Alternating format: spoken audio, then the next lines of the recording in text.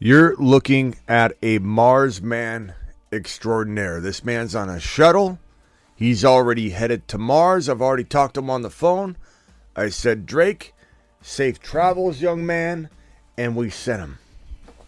He's on a shuttle to Mars. Mars man. Loads Look at him. and spinning aimlessly. Look at him. You might be saying to yourself, Smitty, this guy didn't deliver last year.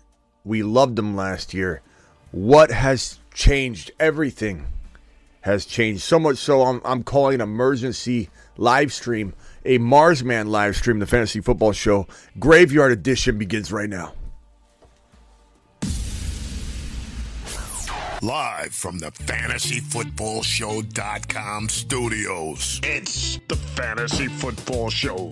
Live! Monday through Friday, 8 p.m. Eastern. Smitty is also live whenever news breaks.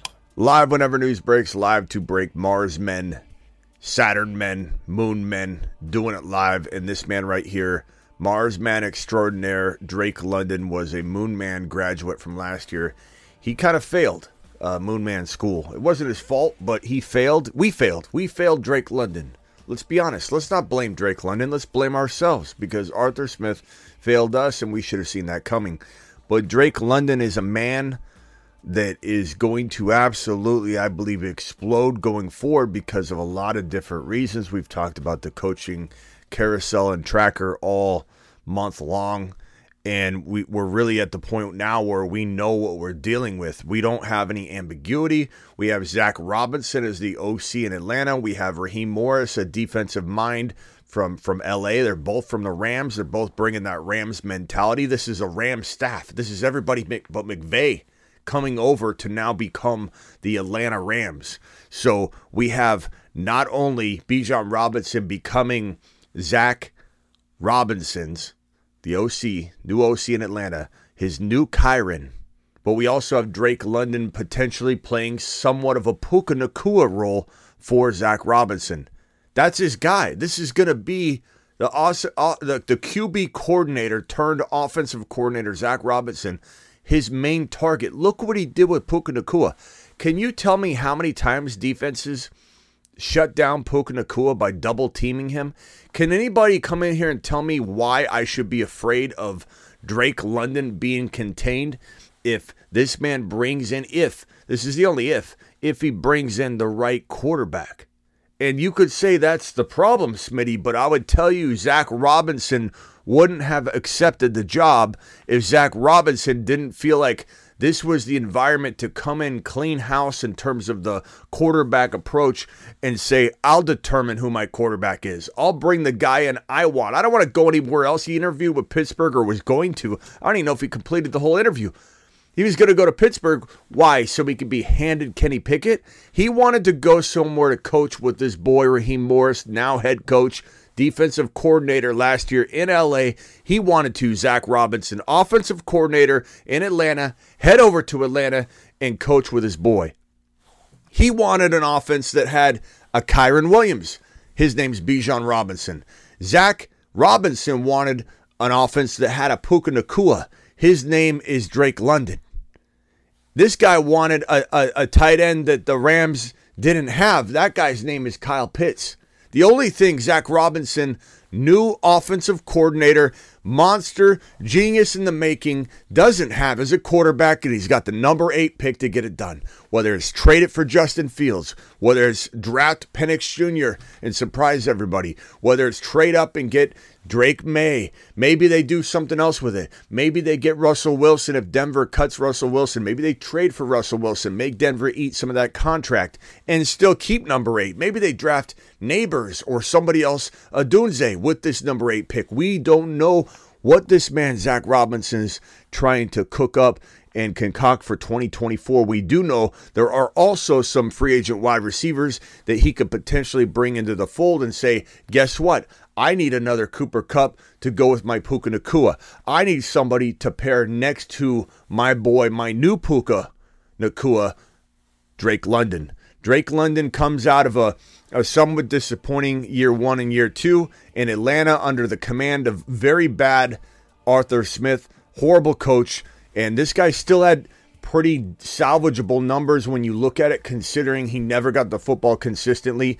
69, 905 and 2, 72, 866 and 4. Nothing to cry home about, nothing to write home about, nothing to get excited about, but it is a player that it doesn't matter what he's done statistically. We know the handcuffs were on him. We know what he's capable of doing. And I should say this.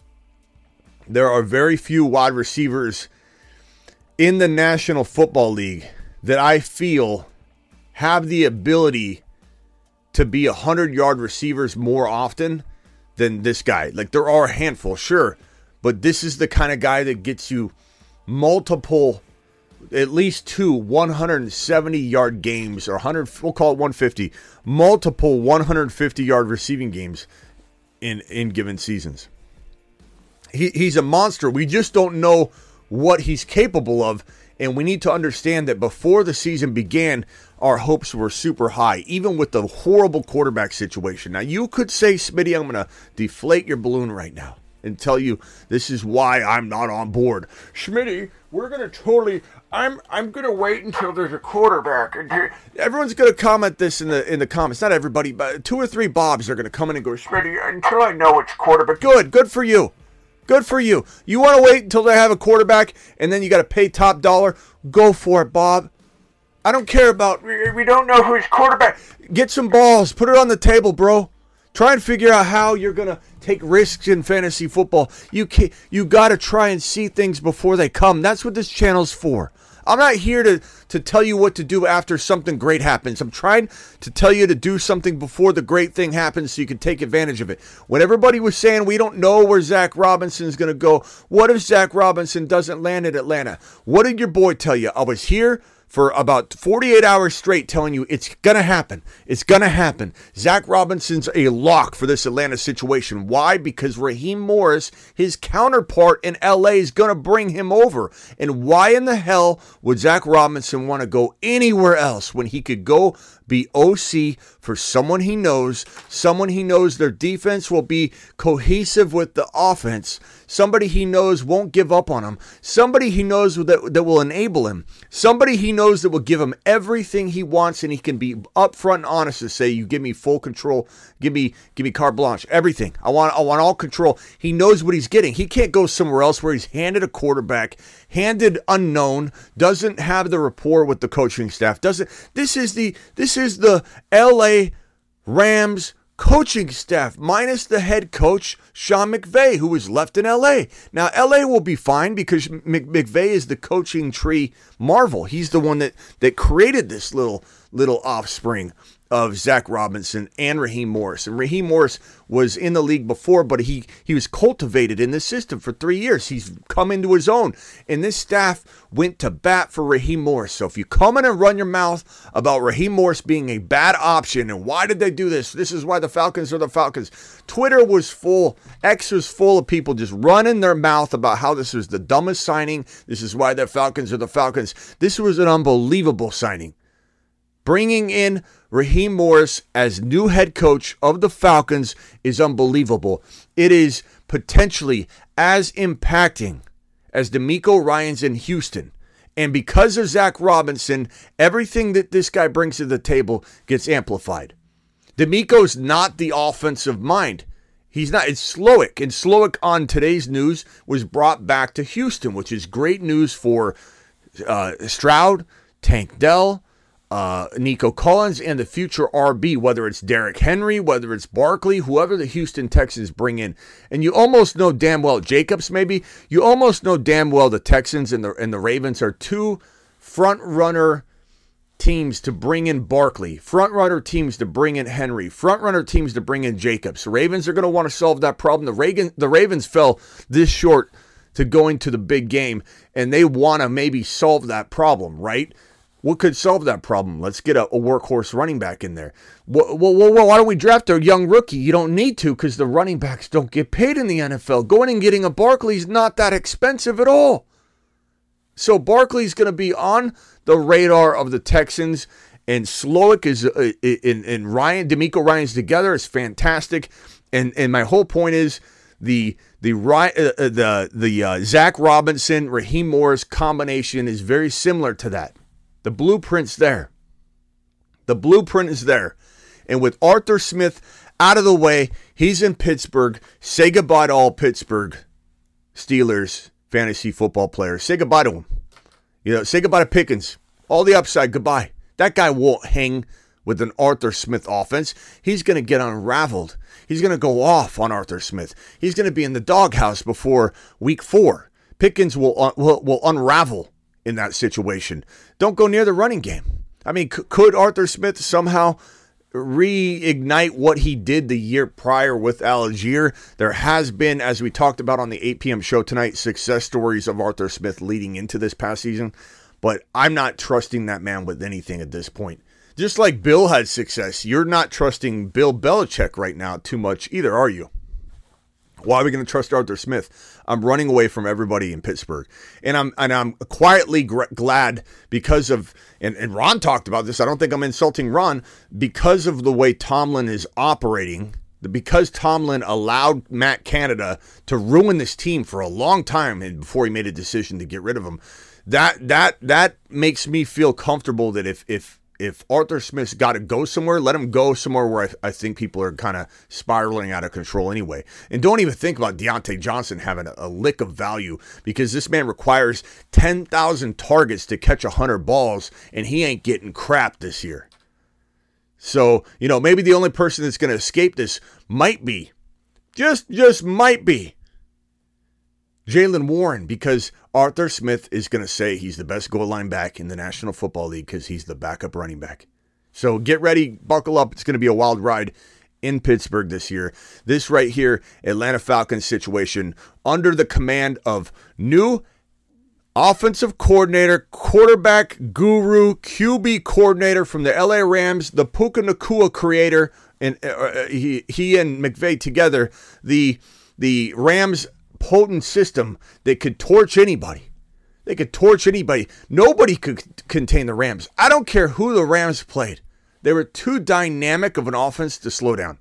There was no way you were worried about the matchup with the Rams. Kyren would run down your throat, which is why Bijan is a Saturn man. The Saturn men. One small step for man, one giant leap for Saturn. This guy under the command, even though Zach Robinson was the QB coordinator, he's still game planning, scripting for this man, Kyren Williams, to catch footballs, to be in the offense, to be running like a monster.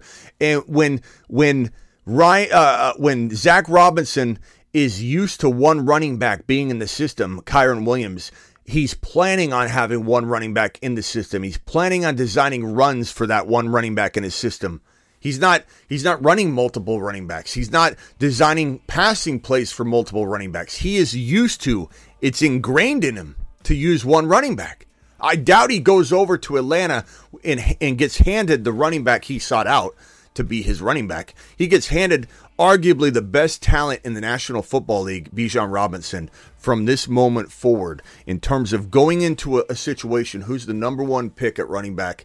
If you're a GM and you've got a clean slate, you've got no team, and you're drafting RBs first, and someone says you got the number one overall pick, what running back are you taking? Of course you look at Hall, of course you look at Gibbs, but if you're building a franchise from the ground up and you've got no players and you're told to draft an RB, you'd be almost nuts not to consider Bijan being the number one or number two overall running back in the National Football League from here go forward in dynasty thought process, from building a franchise thought process. And so this guy walks into a situation where he's used to using one RB, even if it wasn't his choice, which you don't know, I don't know, we all don't know. We weren't a fly on the wall the day they crafted and architected this offense. But you know that he's used to using one running back even in his design passing plays and situations. I love Zach Robinson. And what Zach Robinson does on the ground will only assist the pass. What helps via the pass will only help the run. This will cascade back and forth. Raheem Morris will bring the defensive mindset, and it'll all cascade back and forth. Better defense, better passing game, better running attack. It all feeds into each other. Atlanta's going to the moon. And it does all revolve around the quarterback. And so they have to go get somebody. But I feel very confident in Zach Robinson's ability to recognize what he needs to do, what he did, replicate what he did over in LA. He knows he can't do that with Ridder. He knows he can't do that with a mediocre quarterback. He'll either go identify a rookie he loves that he thinks can be his Matthew Stafford, or he'll go get Russell Wilson, which some might say is not the greatest thing in the world, but it's absolutely 500 times better than anything we've seen in Atlanta yet. So I'd be on board with it if it was the best move, the only move. And it also allowed them to keep this 8 pick and maybe get Neighbors or somebody else like Odunze or offensive line piece, whatever they want to help ensure that what Zach Robinson has in his plan will be elevated and executed upon. This is a man I trust in Zach Robinson. This is a situation I love in this Atlanta Falcons offense. And Drake London is going to go to the freaking moon. Drake London is going to Mars. Drake London is a Mars man. He's on a shuttle to Mars. Mars man. Wouldn't shock me if London had... I mean, look at this. Like 69, 902 for... It wouldn't shock me if he had 11 to 12 touchdowns, 95 receptions, or 100. Let's call it 100. I mean, if he can get 70 receptions in this horrible situation here, it was. Let me see if I can pull up. I think I had it right here. If he could pull up, if he can pull in these kind of numbers, like his worst seasons. We'll call his average. Well, his average is 70 receptions, roughly 70, 71 receptions. That's his average, 70.5, whatever. Like if he can get that in the worst of situations, I don't see how 100 is even high. That's like a low number. 100 receptions, 1,200 receiving yards, and we'll call it 10 touchdowns. In my mind, with a great quarterback in the offensive mind, that is Zach Robinson. 1,200 yards, 10 touchdowns, and 100 receptions is the floor for a healthy Drake London. And if Zach Robinson is successful in recreating a lot of what he did in LA over in Atlanta with the new Atlanta Rams, I think you're looking at Puka Nacua, like numbers with the touchdown capability that this guy has. Not saying Puka can't become a consistent 10, 12 touchdown guy, but this guy feels like he is a top 5 or 6 touchdown potential getter in the National Football League. He entered the league that way. He's a go up and get the football 50-50 specialist. He's a dominate the space around him. He's a completely doubted guy right now. And the reason you doubt him is because you've been consistently watching this not go well. You're being brainwashed by recency bias in your own world just by watching Arthur Smith abuse him. You don't trust Drake London. None of us do fully. I don't even trust him as much as I should, and I'm one of his biggest fans right now. I'm merely trying to tell you the instinct you have to run away from the situation is natural. And no one should put all their eggs in one basket anyway, so you don't have to look at it like you're throwing all your teams away if this doesn't work out. His value, he's going to be a tremendous value anyway. Looking at a draft right now, let me go into one of my active drafts. Let me go and see where Drake London is ranking in. Drake London is under Cooper Kupp. He's under Neighbors, Waddle, T. Higgins, Tank Dell. He's at wide receiver. His ADP right now is 50 overall on Underdog Fantasy. We're about to get in a draft right now. On Underdog Fantasy, I got it right here. Why don't I just bring that up? Look at his ADP. Drake London. I'll star him right there. I'll expand him. His ADP is 50 overall. 50 overall. Coming off a 905-yard season. About to be handed Puka Nacua duties, and he's going below Cooper Kupp. He's going below a rookie who I like, but Malik Neighbors. Going over a very disappointing and hard to trust Jalen Waddle. Same thing with T. Higgins. Just above Jaden Reed. Just above Zay Flowers. Just above Pickens, JSN, Addison. This is a tremendous value. Drake London to the moon. The ADP supports it. Everything I'm saying, the risk is baked into the situation completely. I can't imagine another wide receiver that has number one wide receiver ability that you could have later. Look at this list right here. I'm not saying Tank Dell can't be a number one. We love Nico as well. That'll be a debate for the ages, right? But when you look down a little bit past Dell, look how far down Drake London is. He's a handful of spots below him. Look at everybody here. Addison, JSN, George Pickens, Zay Flowers, Jaden Reed, I love a lot too, by the way. Drake London, Cooper Kupp. I like Kupp at a certain point, but he obviously comes with so much risk that he's not a wide receiver one. The only wide receiver one sticking out like a sore thumb is Drake London. He sticks out like a sore thumb. You could literally go 0 wide receiver until pick 50 and draft your number one wide receiver and go balls to the wall crazy. Yeah, I know you're a little bit insane. That's your wide receiver one. You want to try a 0 wide receiver strategy, Drake London is your best chance. He's your best hope. He's your fun, absolute smash of a wide receiver one and the latest wide receiver one I can find. Phone lines are open. Call into the show. Call into the show. And let's get into an Underdog Fantasy promo code Smitty draft right now. I'm going to drop the promo code right now. Underdog Fantasy promo code Smitty. They'll double your first deposit up to $100. Hit that link right there if you want to get into this draft here. We'll wait about 2 or 3 minutes. Let me minimize it real quickly. And let me just minimize it a touch right here. I'm in this current draft right now. They have slow drafts. I love doing the slow drafts. The slow drafts are fantastic because they got an 8-hour timer. But go ahead and go to the lobby. Go to the little board, which is, I believe, the very last card. So you're going to swipe through all these cards right here to the very end. Little board, $3 an entry. The Underdog minimum is $10. They'll double your first deposit up to $100 using the link that I just dropped. I'll drop the link again right now in the live chat. There it is again. They'll double your first deposit. So the minimum's $10. You do $20, they'll give you $20. You do $100, they'll give you $100. You do the minimum $10, a measly $10, they'll give you $10, and you'll have $20 to then draft a handful of these $3 teams, a couple $5 teams, whatever you want to do with it. But make sure you go over to the link that I just dropped. It's in the description of the video if anybody's watching a replay and you don't have access to the live chat link that I just dropped. Go to the description. Use code Smitty, and I'm just going to click on it. Click the green button now if you want to jump into this draft with me. Click the green button now. I'm going to wait 10 seconds because there's a 10-second YouTube delay. Drake London to the freaking moon. And nobody in this draft take him in the second round after we just had that conversation. Like use some common sense to make sure you get good value. 10 more spots to fill, so we should all be able to jump into this one together. 9 more spots to fill, 8 more spots to fill. You can see these spots fill up like crazy. Travis, you are live, young man.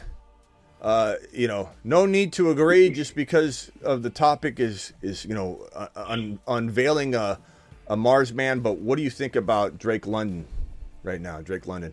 No, I've been waiting for us to do some talk on Drake London because he's one of my favorite receivers, so I think he just got a raw deal the past couple of years, actually.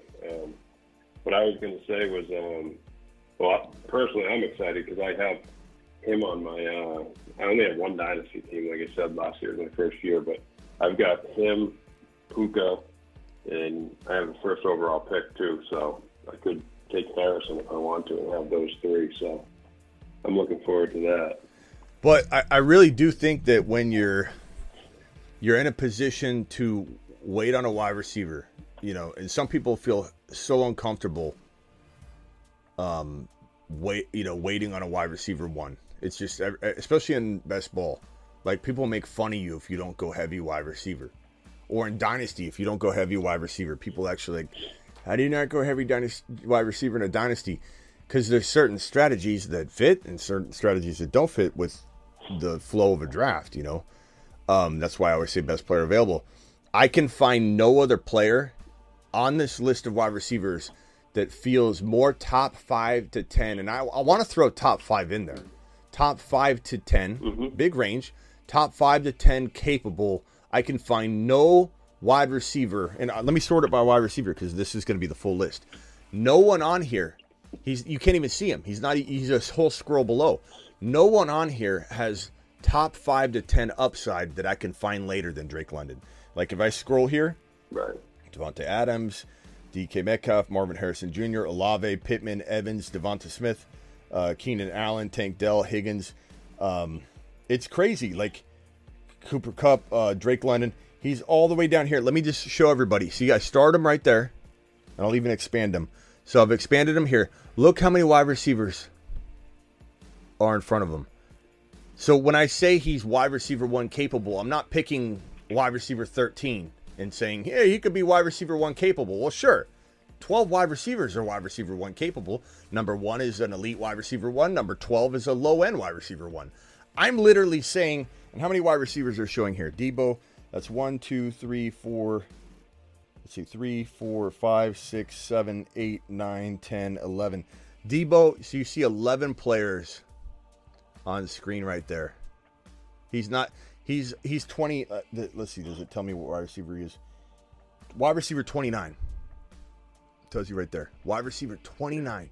So when I say he's 5 to 10 capable and he's wide receiver 29, that the risk is all baked in. If I'm wrong, he's earning you this value. If I'm dead wrong on this Marsman prediction, and assuming he doesn't suffer a season-ending injury in week 3, which we can't control, if I'm wrong on this and he plays 17 games, you're getting probably more than your value back still. I won't even feel bad for anybody. If let's say he doesn't become a wide receiver 1, I'll lose 0 winks of sleep because everybody's getting. It's like putting $10 down on red. The ball bouncing around and hits black, and then they give you your $10 back. Like that's what this is. You draft Drake London as wide receiver 25 to 29. Doesn't matter what you're doing. You're getting exactly back what you put in. And if you land it, you're winning leagues. Yeah, and like you were saying about the quarterback situation, could be wrong, but I feel like the worst that happens is like a Russell Wilson type, and I think he can support him. Roger. And then if they were to bring in like a Penix or something, it's not like Carolina where there's no weapons there, there's nothing built around them. That team is ready-made for a quarterback. They have the weapons. They have a good defense. So. Roger says if Atlanta gets a QB, we will talk. This is what I was talking about earlier. Roger, no, we won't because he'll no longer be of value. Roger, that's what I'm talking about. Roger, this is what I said earlier. Someone's going to come in. Here we are. No offense, Roger, but Smitty, once they get a quarterback, then we'll go all in. Like that's the whole point. That's why we're here. You know what I heard earlier, Roger? Once Zach Robinson officially becomes the OC, because he might not be, then we'll be excited about Bijan. You play this late. You can't be scared. Scared money don't make money, Roger. Scared money don't make money. I still appreciate you, but yeah, this is what we're. You have to assume they're going to get a quarterback. That's the name of the game. Like, hey, let's wait and see if you can't. Why don't we wait and see if Aaron Rodgers stays healthy all year long before we then buy into Garrett Wilson this year? Let's get in a time machine after, come back and then draft. You know what I'm saying? I guess my question to him would be, what does he think they're going to do at quarterback? So is he's not even looking at him, he just has blinders on until they get it and then he addresses it? Or is he assuming, they're not going to get someone, it's going to be a disaster? Because unless they're incompetent, they're going to get somebody. Oh, look at DeBalt. DeBalt's he's on the phone line and he's in this draft. You're messing with Breece Hall's ADP there, DeBalt. Christian McCaffrey goes number 2 overall because DeBalt's in the draft and he took Breece Hall. That's all right. Walk us through it there, DeBalt. I'm gonna take Breece, of course. He's gonna be RB1. I mean, I can't get mad at you. I just don't be taking Drake London in the second round now. All of a sudden, We we definitely affected the ADPs last year.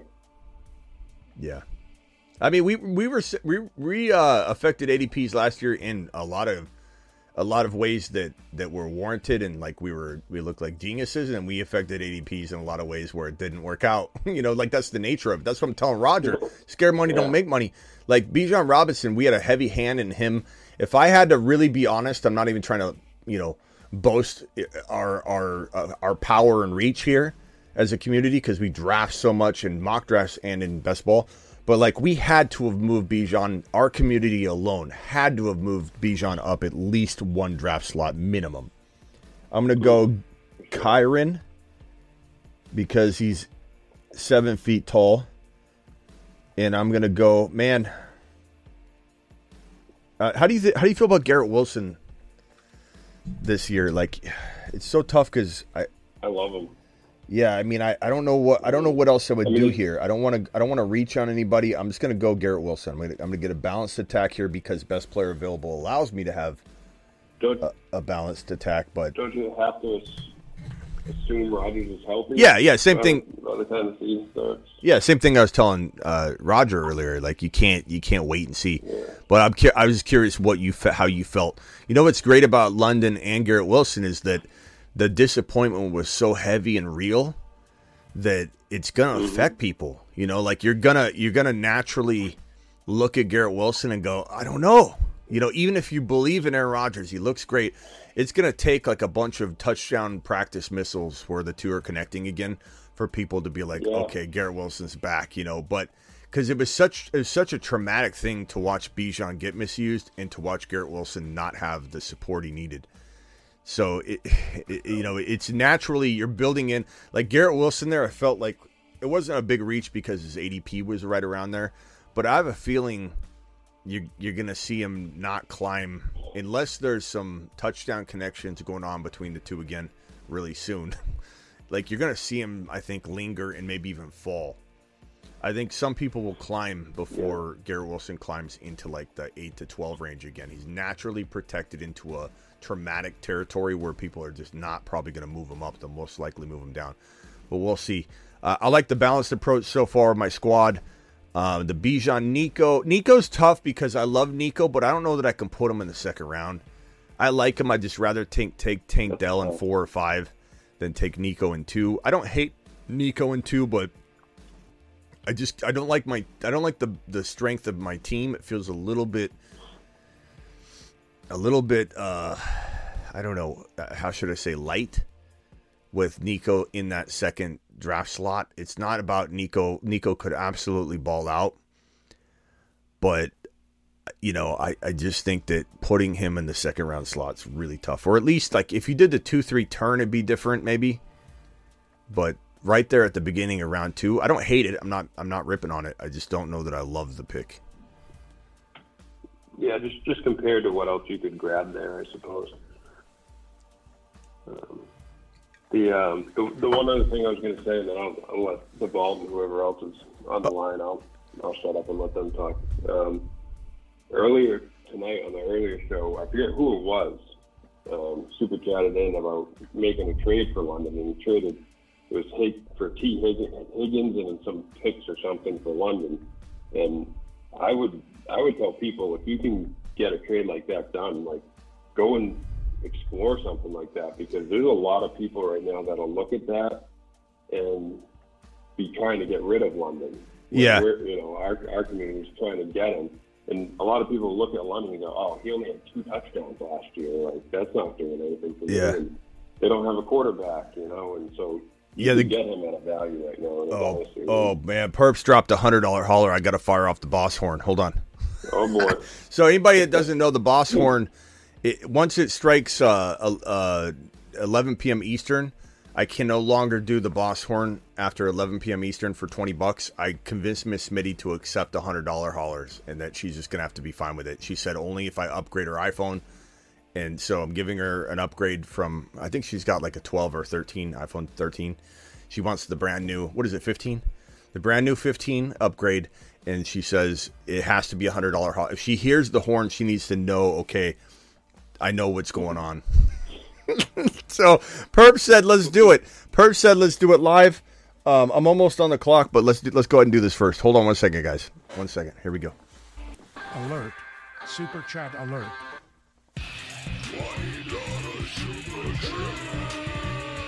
Parks, appreciate you. Can you believe Denny almost world's... Alert. Super chat alert. Please protect me. Miss Smitty said she's good with it, but we wonder if she will be. Oh, man. It's so late. Doing that feels so much louder when we do it late. Okay, real quickly, DeBalt, because I'm going to be on the clock in a second, so I just need a 1 second explanation. Why'd you take Tank Dell at the 2.12? Again, understand, none of these things are me saying I don't love Breece Hall. You know how much I love Breece Hall. But you took Breece Hall at 1. I know you want to get your guys, but Tank Dell's like, I want to say like almost a 4th rounder, and we're feeling. I know you won't get him. I know you won't get him back, but that's, you gotta be careful not to f up the ADP too much. But go ahead, explain. Considering what I saw available, and how much longer it was until I got my turn back, I don't think he would have lasted coming back to me. How far down was he when you were picking him though? Was it at least like 10 spots, 12? Like what was it? Yeah, he was far down. Yeah, I was actually hoping to get Marvin Harrison and Devontae Smith. That's who I was targeting. So, but you got Marvin Harrison before I can, so I had to make a pivot. I got Marvin Harrison. I got Garrett Wilson. You got Garrett Wilson? Yeah, I'm at the far end of the draft. Somebody got Marvin Harrison. I got Kyron and Garrett Wilson. All right, hold on 1 second. So I'm on the clock here. Yep. Now, London is actually quite a ways down. Hold on a second. I'm going to time out. I guess I'll go, dang it, I'll go Laporta. Okay, because I was going to time out. I'll go Laporta. So right now I've got Kyron, Garrett Wilson, Laporta. I could go QB, or I could take... I don't like these players. I could take London here. He's a little bit down there, though.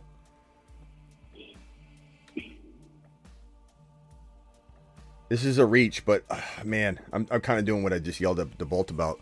He was a little bit down there, but I too would not come back and get him. And I was timing out, but I didn't know that there weren't any players. I don't want Pittman here. I know a lot of people love Pittman. I'm kind of waiting to see on Pittman. Keenan Allen's too old. T. Higgins, Cooper.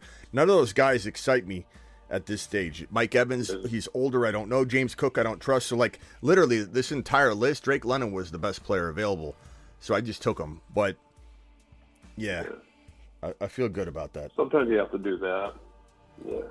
And I think not to try and yell at you, DeBalt, about it. And I'm not really yelling at you. I'm just kind of feeling you out. But then do it myself. But like the later you do it, the less impacting it is too. But just be. You know what my advice would be, DeBalt? My advice to you would be though is I know you're looking at this and you're saying, hey, I'll never get him back though. Tank Dell is not going to be there. I would just say use this as an opportunity to not draft Tank Dell. Because you're gonna, if he gets hurt, you're gonna have all your, you know what I mean? Like you want to have that diversification. And even looking back to a lot of my Bijan teams, when I took Bijan at 3 overall, when he was probably falling to 7 every time, 6, 7, if I had any regrets on my best ball teams, and I did really well. I had a couple teams in the final. I got into the 30s, and I did really well in best ball this year. I didn't win, but I was in the running the entire way, and I finished really high. Got some good cash. But if I had any regrets, if I felt like I could have opened the door to more money or a few bigger wins, it would be that when I didn't need, if you do enough best ball drafts, stick to the ADPs as much as you can within wiggle room. Not saying draft like a robot. I'm just saying when I took Bijan at 2 and 3 when he was going at 6, I should have just I was doing so many drafts that I had the 6 pick a lot. Especially when I did slow drafts, you can click when you're going into a draft, you can click the 30-second timer or the 8-hour timer. I literally had like 20 drafts going at all times. I had the 6 pick, the 7 pick, the 5 pick, the 8 pick, the 9 pick. probably in 5 or 6 of the drafts that were always on the board, meaning I had Bijan in every one of those teams. But instead, I kept drafting Bijan with the teams with the 3 pick and the 4 pick. And all I'm saying is, if you're going to draft enough, if you're drafting one team, it makes sense. But if you're going to draft a lot, use this opportunity to diversify, because you're going to be taking Tank Dell in so many drafts, bro. If you love him at 12, you're not going to be able to resist him at the end of the 3rd round. You know what I mean? Just a little bit of I use this draft. I'm experimenting. Yeah. No, that's fine. You didn't do anything wrong. I'm just saying, especially anybody listening, I'm admitting my own fault. My own fault last year was to not allow myself diversification when it made sense to. You know what I mean? Like, why force somebody like Bijan last year? Why force him at 3? It's one thing to play in 3 buddy leagues redraft. I'll force it all day long, bro. I'll take Bijan or whoever I got to take to make sure I get him. But when you do, and not everybody does hundreds of drafts, but if you do 50, 25, 100, me, I do hundreds. If I do hundreds of drafts, why in the hell am I not taking JJ, even though he got hurt? But just as an example, every time I got that, that 2 pick or whatever, why am I not taking more CMC in the 1 pick versus getting ballsy and occasionally mixing that up and just saying, I want Bijan on this team. I got to take it. That's the one regret I have, and the one piece of advice that I self-reflect on, because we all make mistakes. We all learn. We all grow.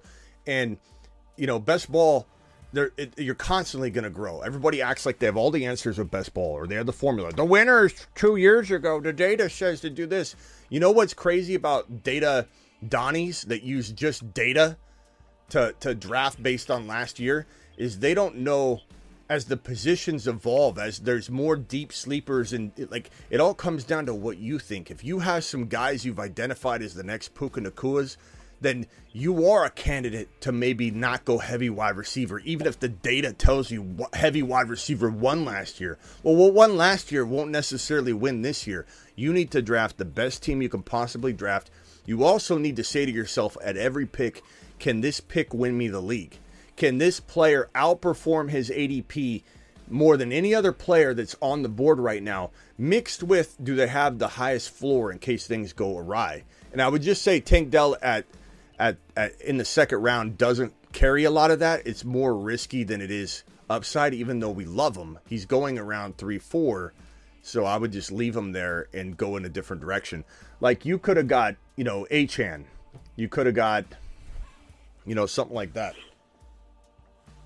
Yeah, a lot of the teams that I won money on last year had Tank Dell, Jay Reed, and then at tight end it was like Laporta, McBride, or I'd grab Andrews early and then take Likely later. Yeah, don't take it as a negative to the ball. I'm just giving you like a little advice not at all. That I screwed up myself last year. You know what I mean? I never draft the same. If there's certain times where I'm gonna be like, I'm gonna play hero RB if I can get to this guy. But like me, I'm a risk. I am a risk taker. I'm the guy who in the startup took AR5 in the third round. Yeah. Hey, I took him in the 3rd round. So yeah, just I take those risks. But try not to take risks, bro, when you don't need to take them. You know what I mean? That's the person that wins. The person that wins 9 times out of 10 in the same league every year is not the guy that's going, I'm going to take AR5 in the 3rd round. You say you took him in the 3rd round last year? Yeah, but it's super flex. It was my dynasty team. Oh, well, he was okay. But what all I'm saying is if you're thinking of taking somebody way early, like, you're gonna miss that more times than not if you're doing something crazy out of pocket. But like, if you're disciplined and you just do enough drafts, you don't even let it bother you anymore. I did with Bijan last year. I just wanted him in so many leagues because I truly believe in his talent. That I even though like I said, I did very well in best ball. I feel like I had a very successful season.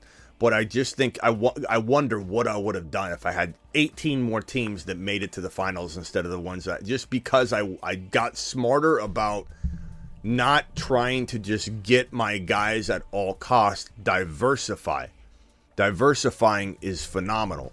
Diversifying is the best thing you can do. Okay, here's my team so far. At the turn picks here. Let me go back over.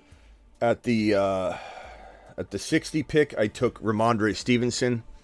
I don't know if you want to speak to this real quickly on like a sentence or two, Travis. Are you excited about his bounce back potential? Like, what are you hearing? What are you feeling? You're a big New England Patriot fan. Does it sound like this guy's going to be, like, what are you hearing? Like, are you hearing anything? Any buzz, any chatter? I can keep it pretty short. If the right pieces are around, Ramondra's good. I think he's healthy now. If they can build a lineup and, do all right at quarterback, he'll be fine. But right now, what I'm hearing is that a lot of people around the league have no idea what they're doing on offense and about their offensive coordinator. So that scares me a little bit. Now, that could all change in a week.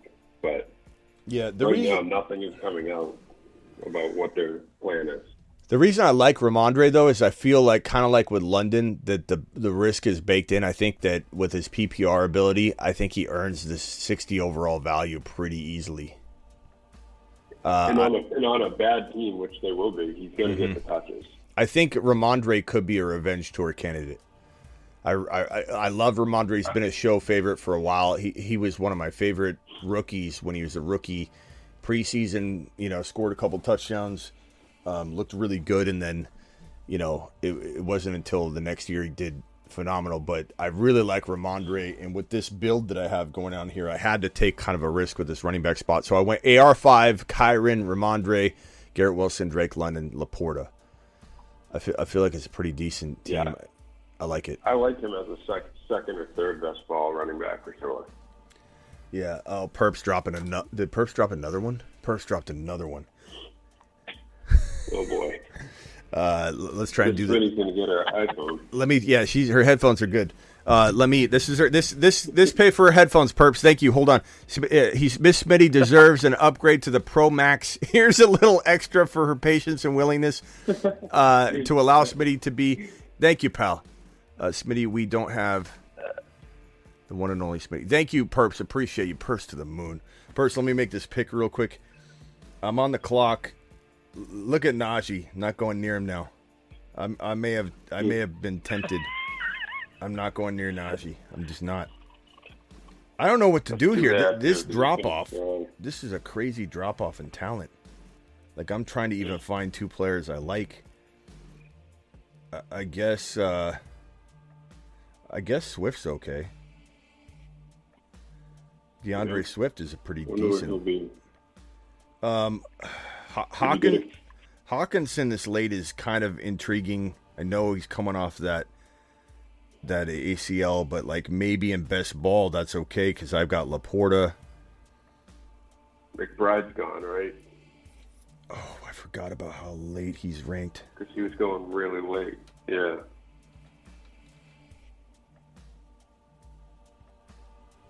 I'm just gonna go Hawkinson, and that might serve me good during the middle of the year. You know what I'm saying? All right, here, let me hit this real quick. Yeah. Perps with another. Alert. Super chat alert.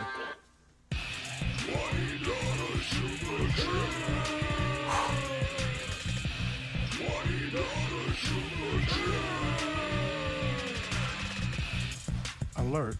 Super chat alert. This one goes out to Perps. $100 holler. We're doing the double toots now. We're not holding back. It's not a one toot. It's two toots. You get $20 holler, $100 holler. Whenever I'm tooting, we're tooting twice. Anyway, Perps, appreciate you. Perps to the moon. I think we might have a couple other super chats here. Al Lancaster says. What did Al say? Al, appreciate you. Al says, mark my words, Saquon is a Bronco, and it will be sad. That's definitely a possibility. But what I kind of envision, and again, logic is not always at play, so you could be 100% right. I'm not shooting down your idea. Denver is certainly one of the potential landing spots. But If it's me, I'm looking at Barkley going to a young Houston Texans team. And if I'm going to get in Barkley's head psychologically, if I'm going to use the psychology degree, I'm going to say Barkley wants to fit in with a young team because he believes his career is just getting started. And every running back thinks that of himself. Eckler thought before the season started he had 5 years left. He's like, I could play for 4 or 5 more years. I want my 4 or 5 year contract extension. And the Chargers were like, we're not giving you anything. And he was so shocked. He was so bent out of shape. He's like, I'm different. I don't care about what people say about RBs. I'm different. You're not different. No one's different. Not when you've been a workhorse your entire career. It's different when Raheem Mostert's 31 years old but has not been a workhorse his entire career. Yeah, he can have one-off season. But a guy like Eckler, a guy like CMC, a guy like Aaron Jones, a guy like Alvin Kamara, anybody that's been a workhorse their entire career, when you hit 28 years old, it is holding your breath time. And only Derrick Henry has defied it, and nobody should expect that to change or open any doors or wormholes for that to happen again. He's an outlier beyond outliers. And Christian McCaffrey's the only one that we're literally going, no matter what, we're all in for one more year, but just diversify. Don't take him in every league. Take him in one league. Make sure you got your share of Christian McCaffrey in case he does the unthinkable for one more year. But it's so funny because people that don't understand the facts behind aging running backs is that 28 is a gamble. Like, it's not a lock. I know, especially like a Niner fan will say, no, McCaffrey takes care of his body. Most common thing you'll hear, he'll be fine for another 2 or 3 years. Like, that's oblivious. If you even say the word 3 years, you're oblivious to whether Christian McCaffrey is going to ever get hurt again. Just straight up oblivious. If you say 1, maybe 2, look, I get it, and it's possible. I mean, Derrick Henry's proving it's a possibility. But that's all it is. It's a hope, a glimmer of hope. And then you mix in that McCaffrey had a string of injuries. It's a 1, maybe 2 year situation for McCaffrey if you are lucky. But, back to my point. I know I went off on a crazy tangent. I think Barkley believes he's got this, long career ahead of him. I believe Barkley feels like he's wasted a lot of his younger years. I believe Barkley, like a divorcee at 32 years old, says, I got a whole second life to live. This man has been mistreated like he was in a bad relationship. He wants to go, assuming right now he's wanting to stay and take more abuse. But he's been mistreated in this relationship. He hasn't been fed properly. And I think he wants to go somewhere where they're doing something for the long term. I feel like Houston is one of those situations. I feel like another landing spot potentially for him could be, quite honestly, the Ravens. I think the Ravens would be a phenomenal landing spot for Saquon Barkley. Houston, Dallas. I think it's one of those 3 teams.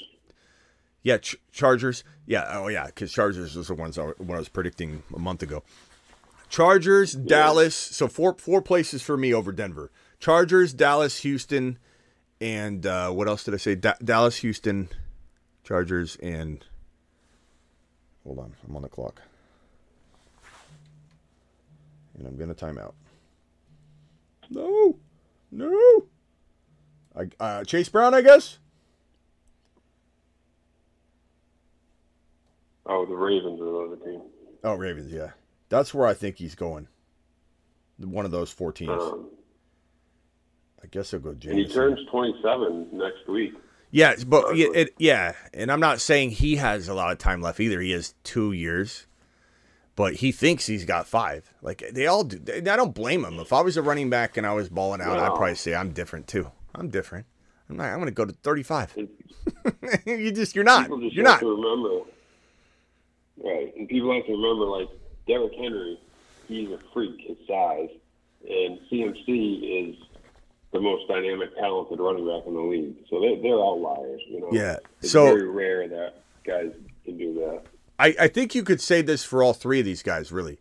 Baltimore, Chargers, God, why am I keep forgetting them? I'm so tired. Baltimore, Chargers, God. Texans and Cowboys. Yeah, Cowboys. Texans, Cowboys, Chargers, Baltimore. Texans, Cowboys, Chargers, Baltimore.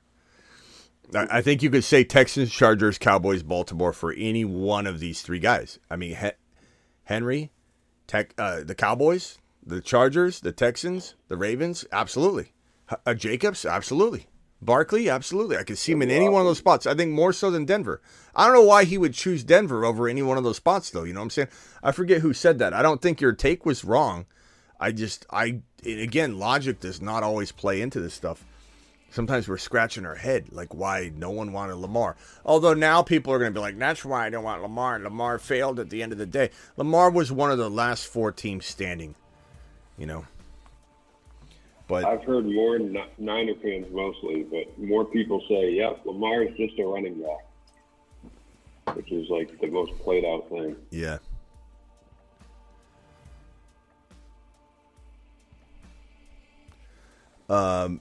Salty says, I'm going to tell you the Chiefs are going to win, and I hate it. I know you don't want me to be that guy, but I have been the channel conspiracy theorist for years. I don't think there's anything wrong with the conspiracy theory that the Chiefs are destined to get calls and such. I mean, it's not scripted, but it's certainly not like, that's not a crazy take that there's going to be some corruption involved or whatever. No doubt. I mean, look, the NFL signed a lucrative licensing agreement with Juice's wife, who does the jackets for Patty Mahomes' wife and for Lautner, and you know all those custom jackets they made out of jerseys, and she signed a lucrative deal with the NFL. It was all in motion. It was all motion. She even put in the sleeves Super Bowl bound when you rolled them up. So when who was wearing it? Was it Christian McCaffrey's wife? Someone's wife was wearing the jacket, and they walked up to her, and I don't know if it was the girl that made him, and rolled her sleeves up like this, and then on the inside it said Super Bowl bound. It's like, this story's been told for a while. It was seamed into her jacket she made her months ago. Yeah. But I don't know.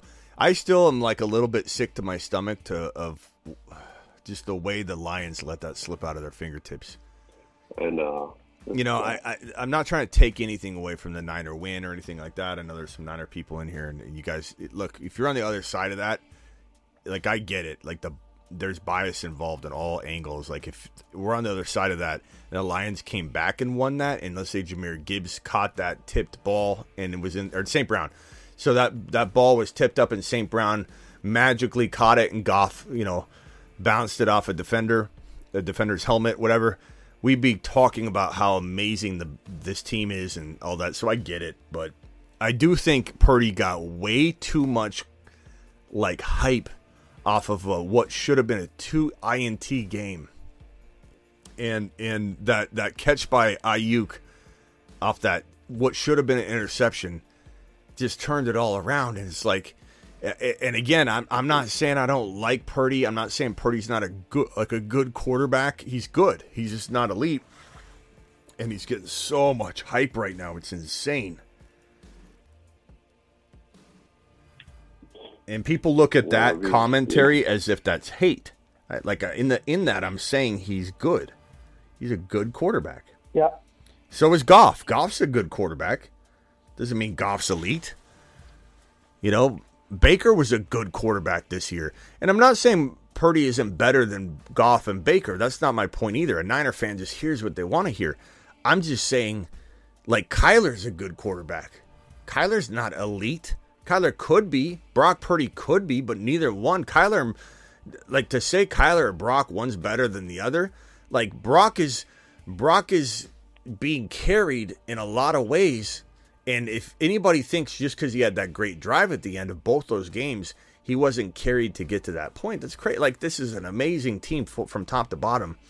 It's insane to me. how much people take that as hatred or hate when you're like, look, no one's saying that he's a mediocre game manager, but in a Shanahan system, you're amplified. Your talents are amplified tremendously. This is the same fan base and team that thought Jimmy Garoppolo was good. And now every single one of the fans will admit he's not. But in the moment, for the years he was there, it was always like the Jimmy hate's unreal. It's like Jimmy Garoppolo was garbage. Jimmy Garoppolo was not even a top 32 NFL quarterback. He wasn't even a top 32 NFL quarterback.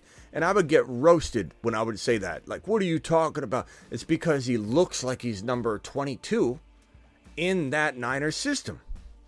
And all I'm saying is Brock Purdy's not quarterback 4 in the NFL. He may be 8 to 12, which is phenomenal. Like, that's a good quarterback. It's crazy to me that people take it as hate. They take it as hate because someone's like, look, you ask me, or you bring it up, or you say it in my presence that he's a top 4 quarterback, and I just, in my opinion, cut him down a size, and it's hatred? It's like, it's not hatred. When have I said he's bad? When have I said he's garbage? You'll never win with him. Never. You can win with Brock Purdy. He's just not elite. He's not an elite quarterback. And it's so funny. What was that guy's name from ESPN? One day before that game, that NFC Championship game, Ryan Clark, he said that the hardest thing he's had to do all season was pretend Brock Purdy was a top 5 quarterback. Literally, the next game, he folds like a chair because of all the hate and all that. And he goes, Brock Purdy separated himself from all the other quarterbacks. And he listed off Herbert and all these other quarterbacks and put them right up there, like in the top 4 or 5. After one game, it was crazy. Like, he folded like a chair. It was insane. It was absolutely. What's up, Double A? You're live. Hey, how's it going? I'm good, bro. I was thinking about that comment that you made about that jacket. I think that was Kyle Juszczyk's wife. Yeah, Juice. Yes. Yeah, that's what I was saying. I was just driving home, catching. I just walked in the door. I was listening to you talk about the game. I know Campbell takes a lot of heat for that, but I went back and watched that game last night again. There's like 8 just absolutely atrocious errors on the Lions side. I know Campbell's going to take a lot of heat for the way he managed those last 90 seconds, but looking back on it, you have Reynolds dropping that 4th down in the 3rd quarter, 7 minutes left, that gets him onto the 20-yard line. At the very least, they're going to come up with a field goal. It would have been 27-10. Not long after that, you just talked about it. There's that, I don't know how that happens, where a ball misses a defensive back's hands like it's a gift. Ronaldo heads the ball into the air straight to Ayuk. They score right. He doesn't even knock it down. He would have been better off getting out of the way. Turns around, then it's 24-17 after the pass to Ayuk. Then Gibbs fumbles, right? Yeah. And so now CMC turns around, scores from a 3. It's tied. Reynolds drops another pass that was down on 3rd down, 3rd 10. That would have taken him to the 40. They would have at worst had to have punted. And then I don't know if you remember right after that, I believe, was when they took that punt into the end zone. When they kicked that ball from the 15, it goes all the way down the field. They could have stuck him down on the half-yard line. You have to figure their defense played well enough that they could at least flip the field on them, right? Yeah. Then they give up that they miss when they get Purdy. They have him sacked for a 7 or 8 yard loss, and instead he throws to a wide open Juszczyk sitting there on the end zone.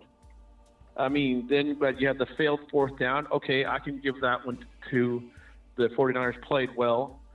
And then you got tackled at the 1. I can give that's just the defense, but there's 8 or 9 mistakes right there from Detroit, just eating me. I still can't believe it was like at the beginning of that 7th minute, they just became a different team. Well, so my take on it is this. The way I see it is that if you go back and rewatch the game and you just stare at Campbell's face, he looks like a deer in headlights. He looks like a scared a scared kid, his parents are going to find out that, he did something wrong. And they keep like looking at him, and he knows, like, he's nervous. He's looking down. He's pacing. And so my only thing would be this. I don't disagree with really anything you said to me. You can second guess everything, and his cojones got him where they are. But at the same time, there is a momentum building, and to not take those points and kick the field goal to sever that momentum, we all knew, we could feel that it was going awry. Like, you can't just continue to go down that. So it's like the moment that ball bounced off the defender and Ayuk caught it, you knew, oh my God, this is over.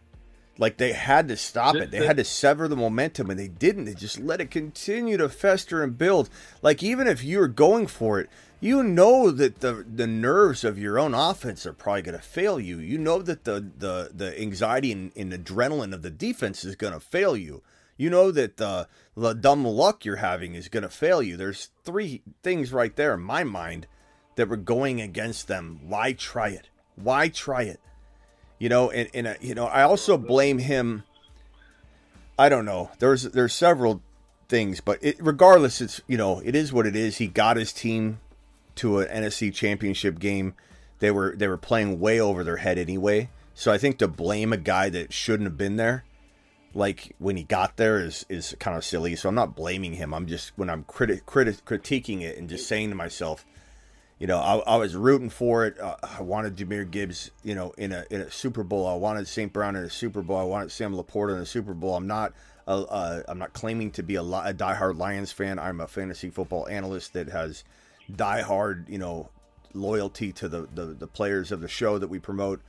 And it was sickening to me.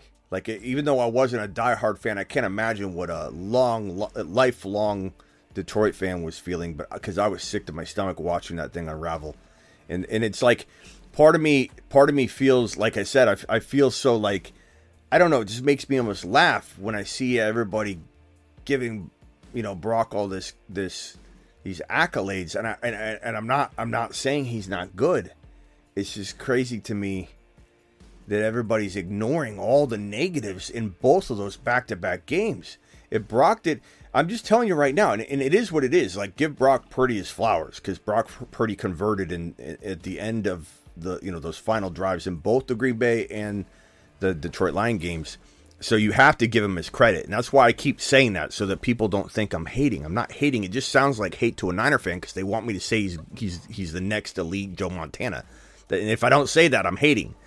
But when you think about it, you were on the verge of, if he didn't run that ball against the Green Bay Packers, get that first down, and truly set his team up for a winning opportunity. So, good on him.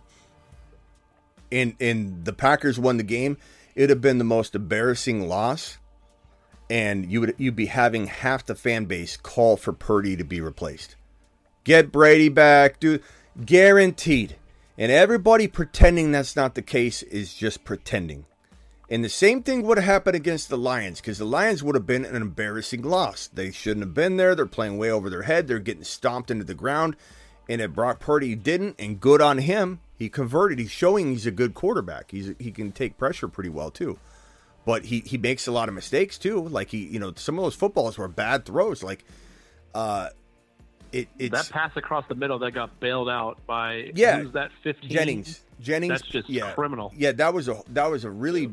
I saw an analyst say that was a gutsy performance. He stood in the pocket, took the hit. No. He threw a really bad pass that Jennings bailed him out on. Yeah, and so, like, that's a pick six waiting to happen. There's, like, if he had lost the Detroit Lions game, Purdy, with the mistakes he made and didn't convert at the end, which he did. Again, kudos on him. That's what makes him good. We'd be still, even off the Lions loss, but the Packer win, Lions loss, talking about maybe 40% of the fan base saying, bring in Brady, what are we doing, how are we going to do? Because I went live at halftime on my Instagram, and I had somebody in my comments say, Smitty, I've been watching you a long time, I appreciate you, I respect your channel, but you need to be honest. What people are talking about that Shanahan was on the hot seat at halftime, you need to come forward with your information. Like, I don't know what he thought he was doing in the comments there, but I was on one of the YouTube channels. I went live if that guy's watching, I went live. I don't have to explain myself to him anyway, but I went live on Instagram at halftime, and I was picking apart everything Shanahan was doing, which was nothing, which was taking his foot off the gas at the beginning of games, which he does constantly now. Just like he used to take his foot off the gas at the end of games, now he does it traditionally at the beginning of the game. And, oh God, I'm on the clock. Hold on.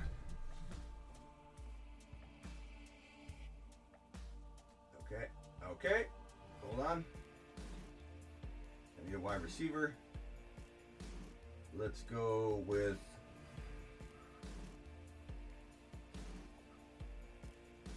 I'll just take another quarterback.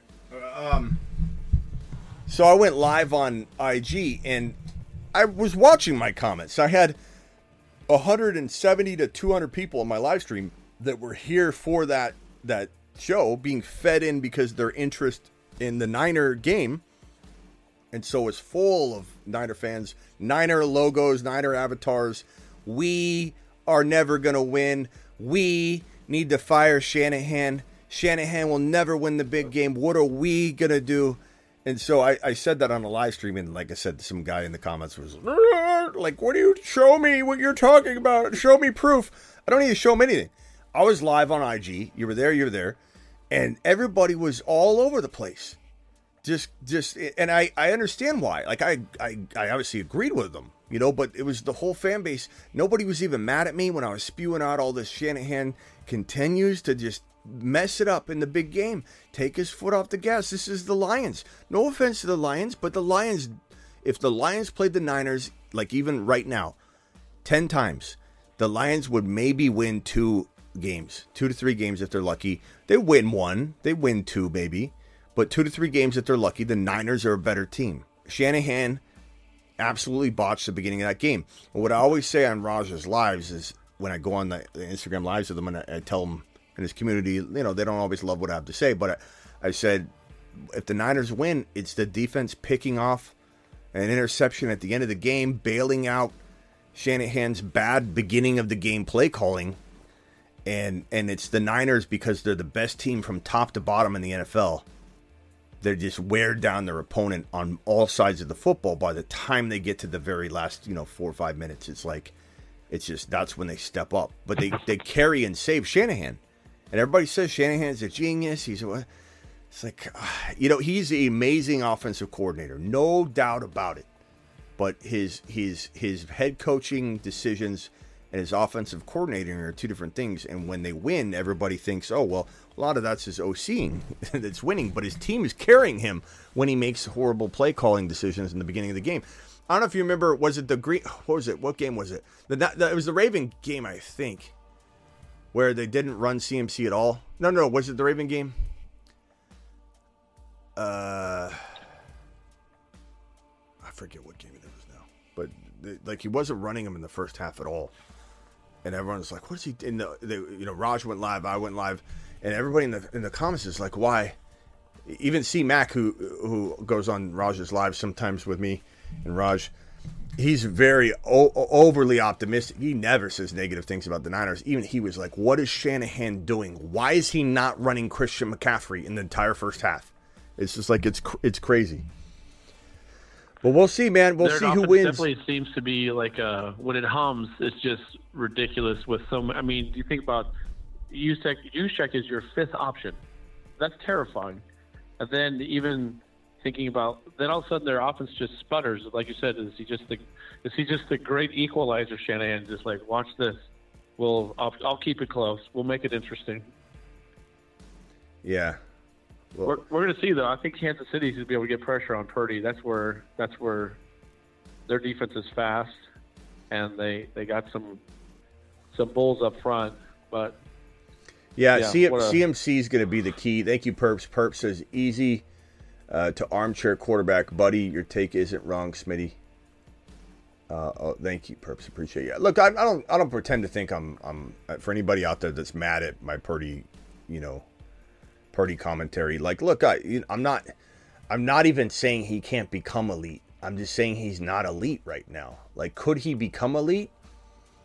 I don't know that I'm going to bank on him ever being a top 4 quarterback in the National Football League. There's just too many talented QBs. Could there be 8 elite? I also think he doesn't have to be.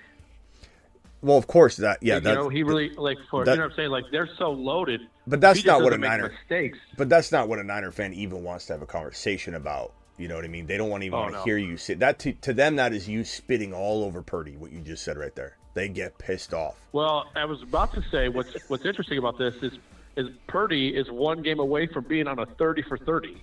You know, from Mr. Irrelevant to winning the Super Bowl. It's like, yeah, I still think we were joking around this at work. I mean, think about the quarterbacks that couldn't make it work in San Francisco. You know, Jimmy G, he couldn't make it work. Who's the kid from that's now down in Dallas? Who's athletic freak that. And it was like, wow, and now this Mr. Irrelevant, one game away. And I said this at work, I kind of chuckled, like, one win away from being on a 30 for 30. And you could see him working next week at your local grocery store. You probably wouldn't even recognize him.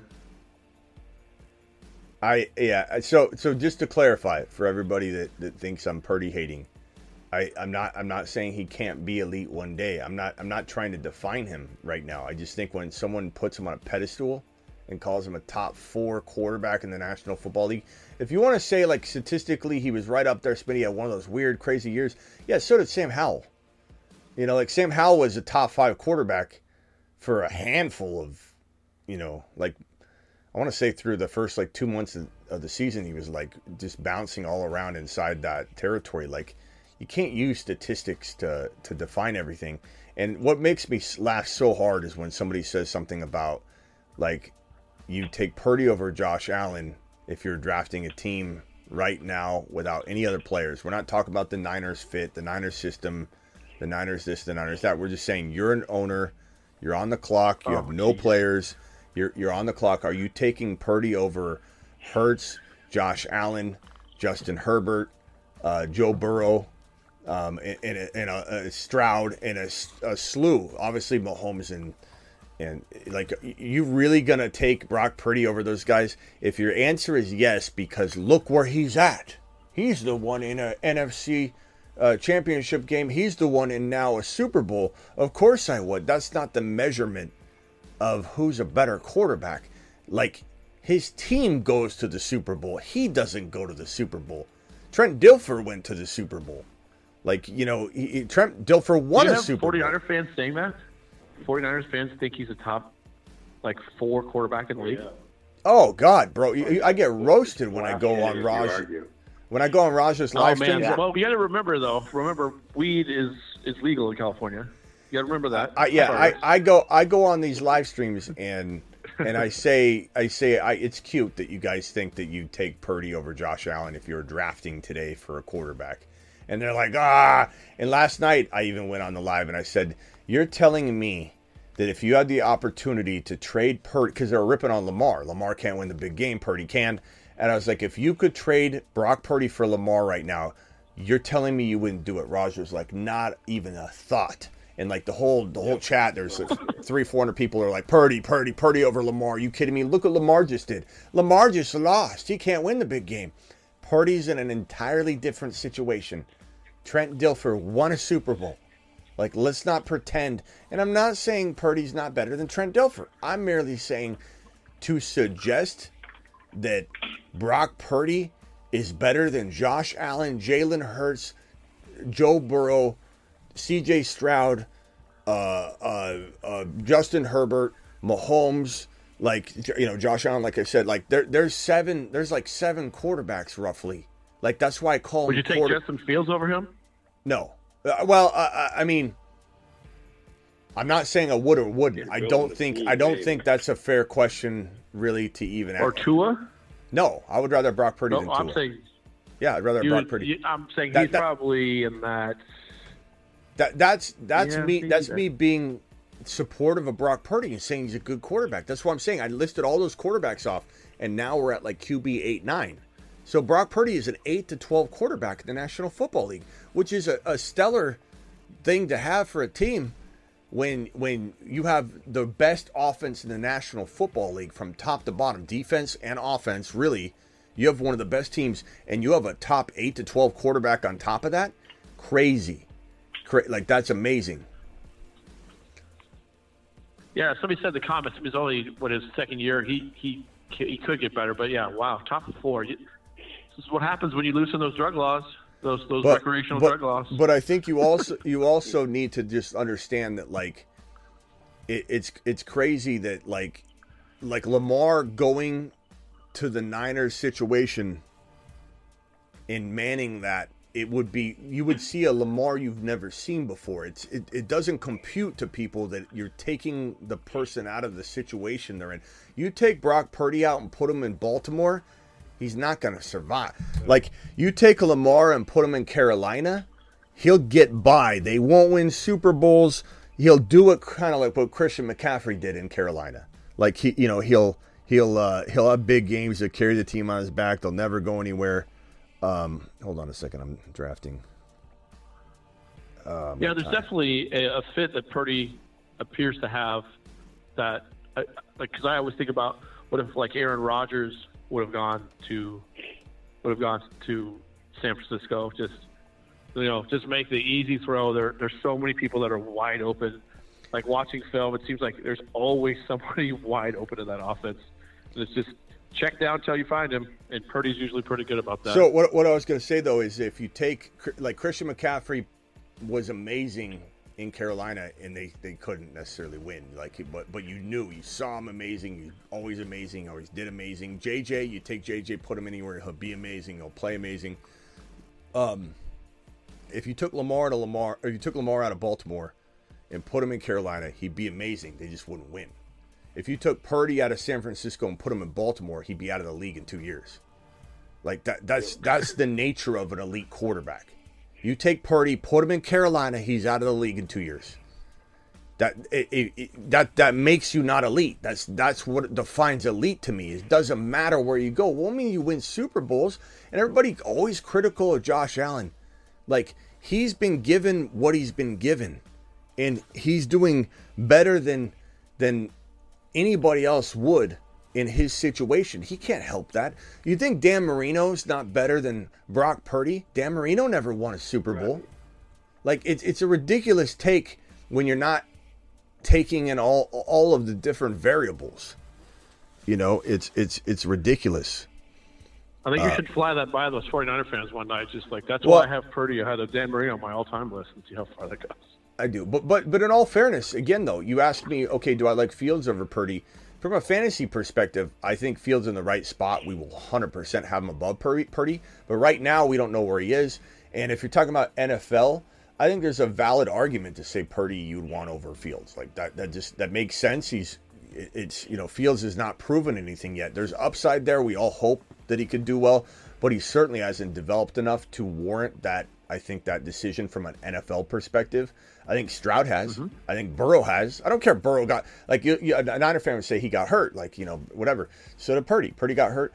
I think it's crazy we're even having conversations like Burrow can't even crack the top 4 in a lot of cases. Like how in the hell you putting Brock Purdy in the top 4? Burrow can't even crack the top 4, or he's right around there. But yeah, Dan Marino it's a depressing thing. I mean, Barry Sanders too. Barry Sanders never. I mean, there's certain players that, like, you can't say Barry Sanders is not as good as Emmitt Smith because of Super Bowl rings. I know everybody wants to define that. You would ask yourself, what would Barry Sanders do behind that Dallas offensive line with all those other weapons? Right, and we've always heard that. And part of me thinks that Barry Sanders was benefited from his situation the way that it was. But yeah, I mean, that's definitely a debate as old as time. Is people would say, well, what if you took Barry and put him out? But anyway,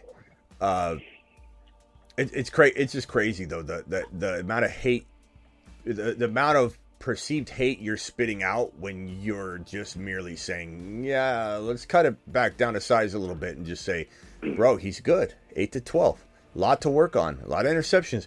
Really could have lost both those games, and he's on such a good team. It all worked out. That Ayuk catch was unbelievable luck. Unbelievable. It was almost as if we live in a simulation. It looked as though the defensive back played volleyball. Yeah, I literally just thought, what a beautiful set that was. But for that throw in that game, with as bad as Purdy played at majority of the game, to throw that pass, to throw that bad pass, to have the defender, like you said, volleyball, serve it up, and all of those things to go that way, it was like we're living in a simulation. I thought this can't be real life, because why would all of this happen in a row? It's crazy. You see Dan Campbell and he just looks like a deer in headlights. And everyone said he was too aggressive in this game because he was, he thinks he's got, the cojones of steel. I think he did all of those moves out of fear. He was so petrified this thing was unraveling. He tried to get bolder because he was scared. That's why he got out coached at the end of the day. He was out coaching first half, then he got petrified and he started getting too aggressive, and he started trying to think too big because he was scared to death to be conservative. It was crazy. I was wondering if he was worried about how fast the 49ers are capable of scoring too. If he felt like he had they talk about that during the game, like the first team to 30. If he just, because I'm kind of surprised he didn't do it at the first half, and I'm glad he took the field goal, but I was kind of worried that he would have gone for it right then and there, and it was like take the points there, but. The Niners are the victors. They are in the Super Bowl. There's no taking that away. But they're very lucky to win both those games. They're absolutely. You're not going to get lucky like that against Kansas City. Well, I don't know about that, bro. The Niners are so lucky right now to luck out and to listen to the words coming out of my mouth. To luck out and beat the Green Bay Packers the way the game was going. To luck out and beat the Detroit Lions. It doesn't matter. There's a hard-fought win.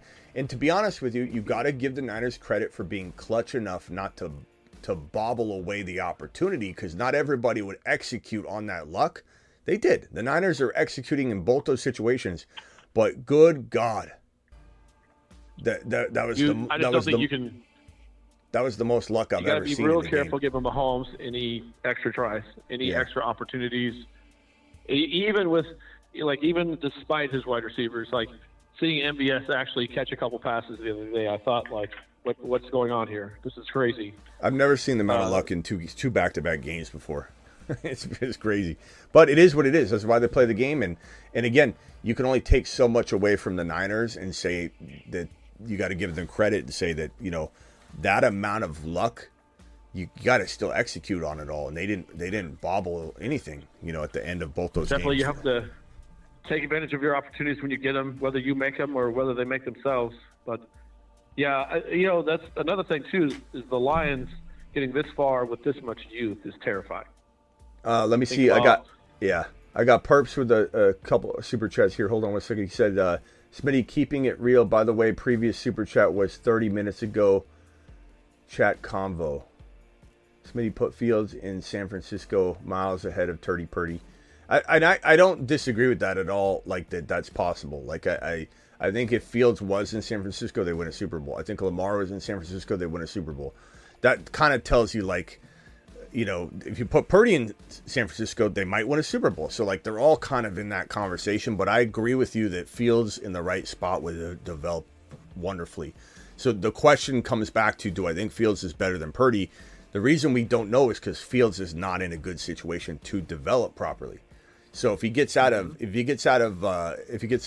Chicago, where they're not developing him properly, and I want him gone, and they put him in Atlanta with Zach Robinson, who totally created one of the most explosive offenses in LA last year.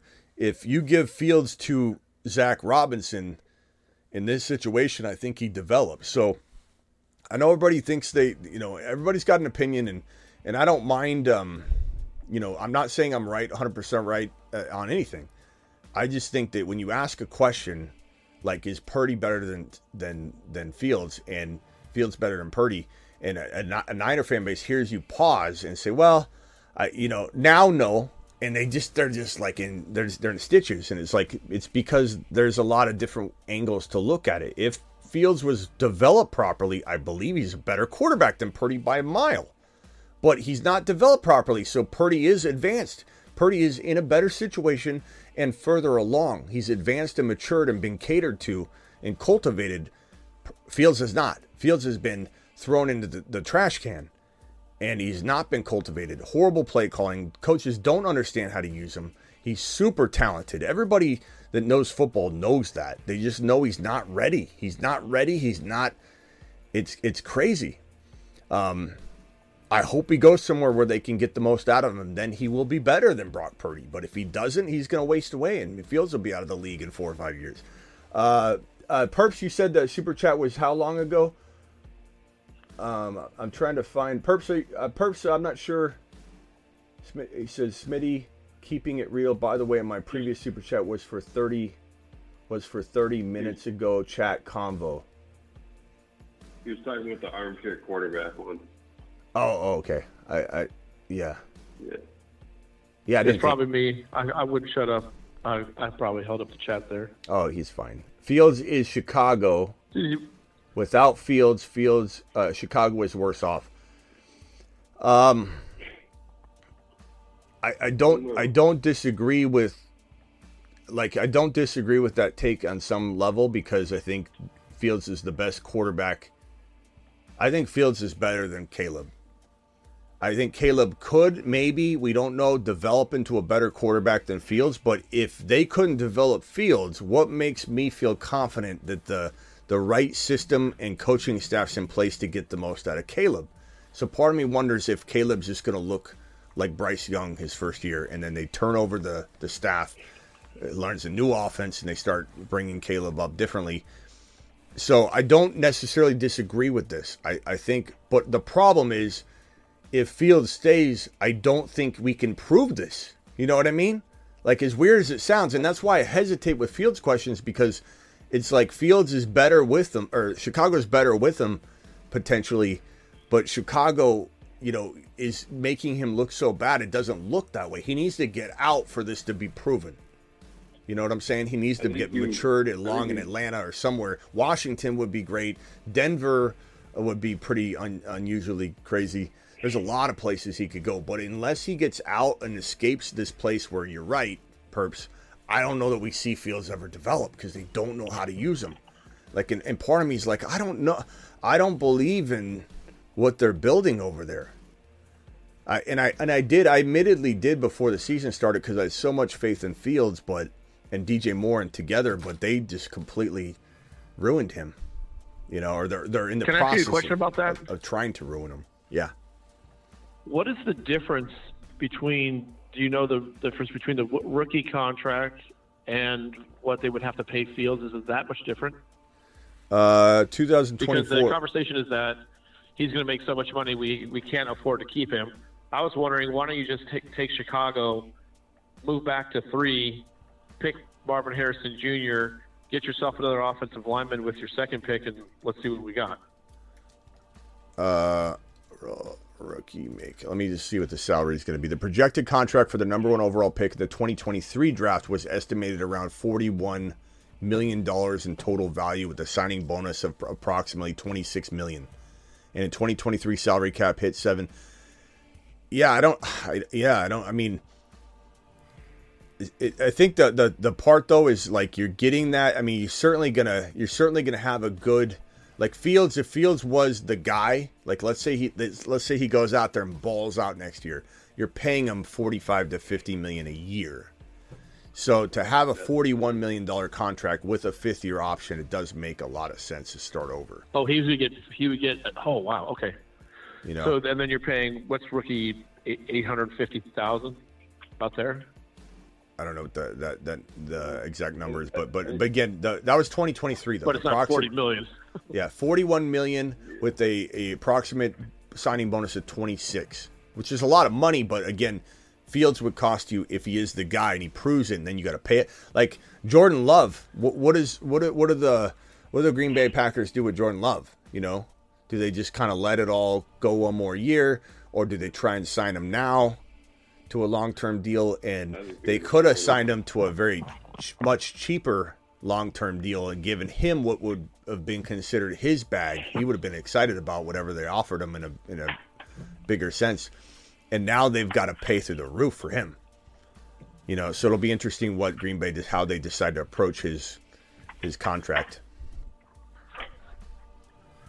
Well, then it sounds like it's going to be Caleb and then What do you think they do with that second one? I'm hoping that the Washington Commanders, knowing Adam Peters and how amazing he is at talent evaluation, I think they're going to look at JD5, Jaden Daniels. No, I'm sorry, Chicago's second pick. Oh, Chicago's. I think Neighbors if we get away, we bring in Caleb. Neighbors or Bowers, probably, if they're available. What if Bowers and Komet could be a little annoying combo? I think Bowers is so good. Komet's a bystander at that point, you know. It's kind of like Algier and Bijan should have been. Like, you know, it got Algier. Who cares? What are you talking about? I think. Apparently we did. I think Ron maybe was right last night. I'm terrified to think that Atlanta got rid of Arthur Smith, and then Pittsburgh feels like they needed some reason to pick him up. Yeah, and Perps again with the 20. Perps is a $20 holler. Perps. Alert. Super chat alert.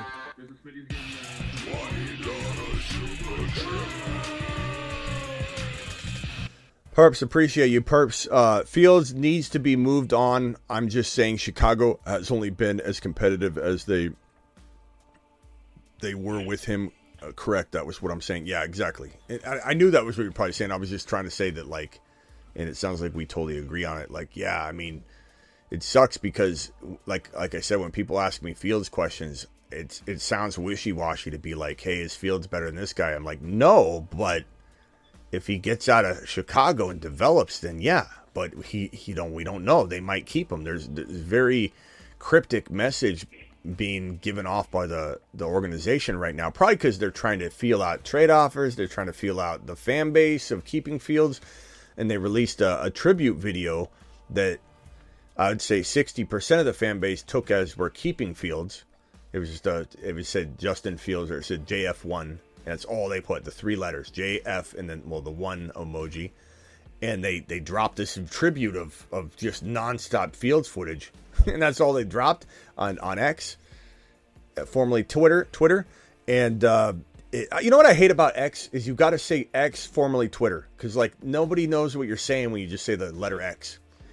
It's annoying. So whenever I say X, I would say formerly Twitter, or I just say Twitter, X. Like, I now have to say both of them.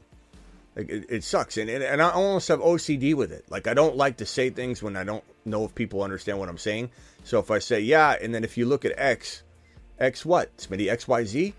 You know, like, what are you talking about? So now I have to say 2 things. It's annoying. But on X, a.k.a. Twitter, OCD, 40% of the fan base said, like, goodbye, Fields, we're getting Caleb, you know, muscle emojis, Caleb's coming, and then 60% was like, Fields is staying, great choice. And it's like, no, we don't know what the Chicago Bears are going to do. The only thing, again, logic does not play in half the time. The only thing I would say is that Chicago would be, in my opinion, stupid. And this goes to what Perps is saying, too.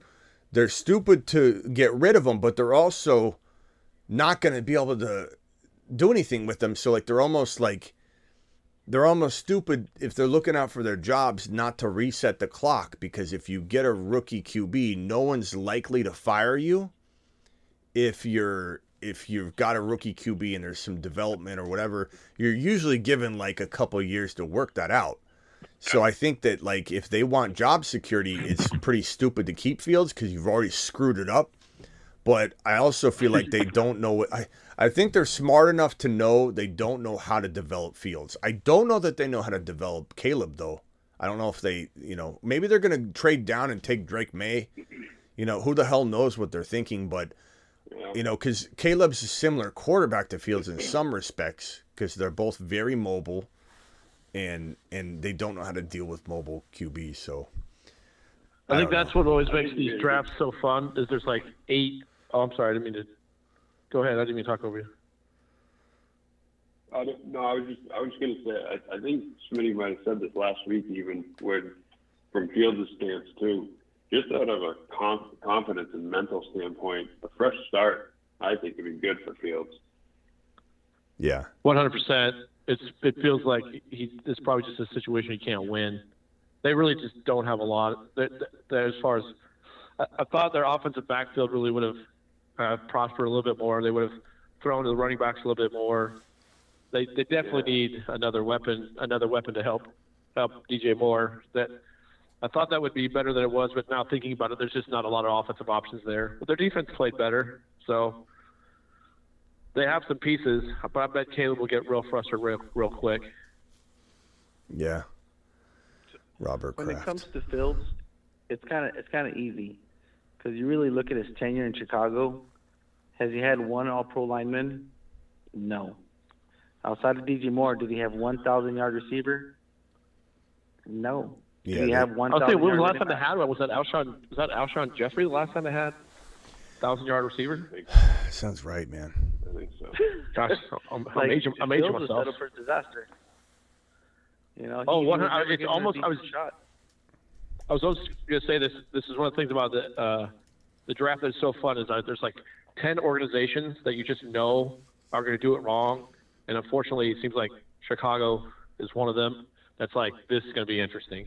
And if you have, a Raiders fan or Bears fan, and you just hold them during April, just tell them it's going to be okay, because it's not going to be, because they're going to do something nuts. Hey, boys, I gotta let you go. I'm jumping. Appreciate you all calling in, and let me hit Rock Out real quickly, and then I'll hang up on everybody here. Rock Out. What can I do for you? Hello? Yo. Yeah, what do you think's going to happen with Mike Evans and Pittman during the offseason as far as the teams? Very good chance they both get franchise tag. Well, I don't know. They probably franchise tag Baker Mayfield, but if they don't franchise tag him, they sign him to a deal, because Baker could get a deal.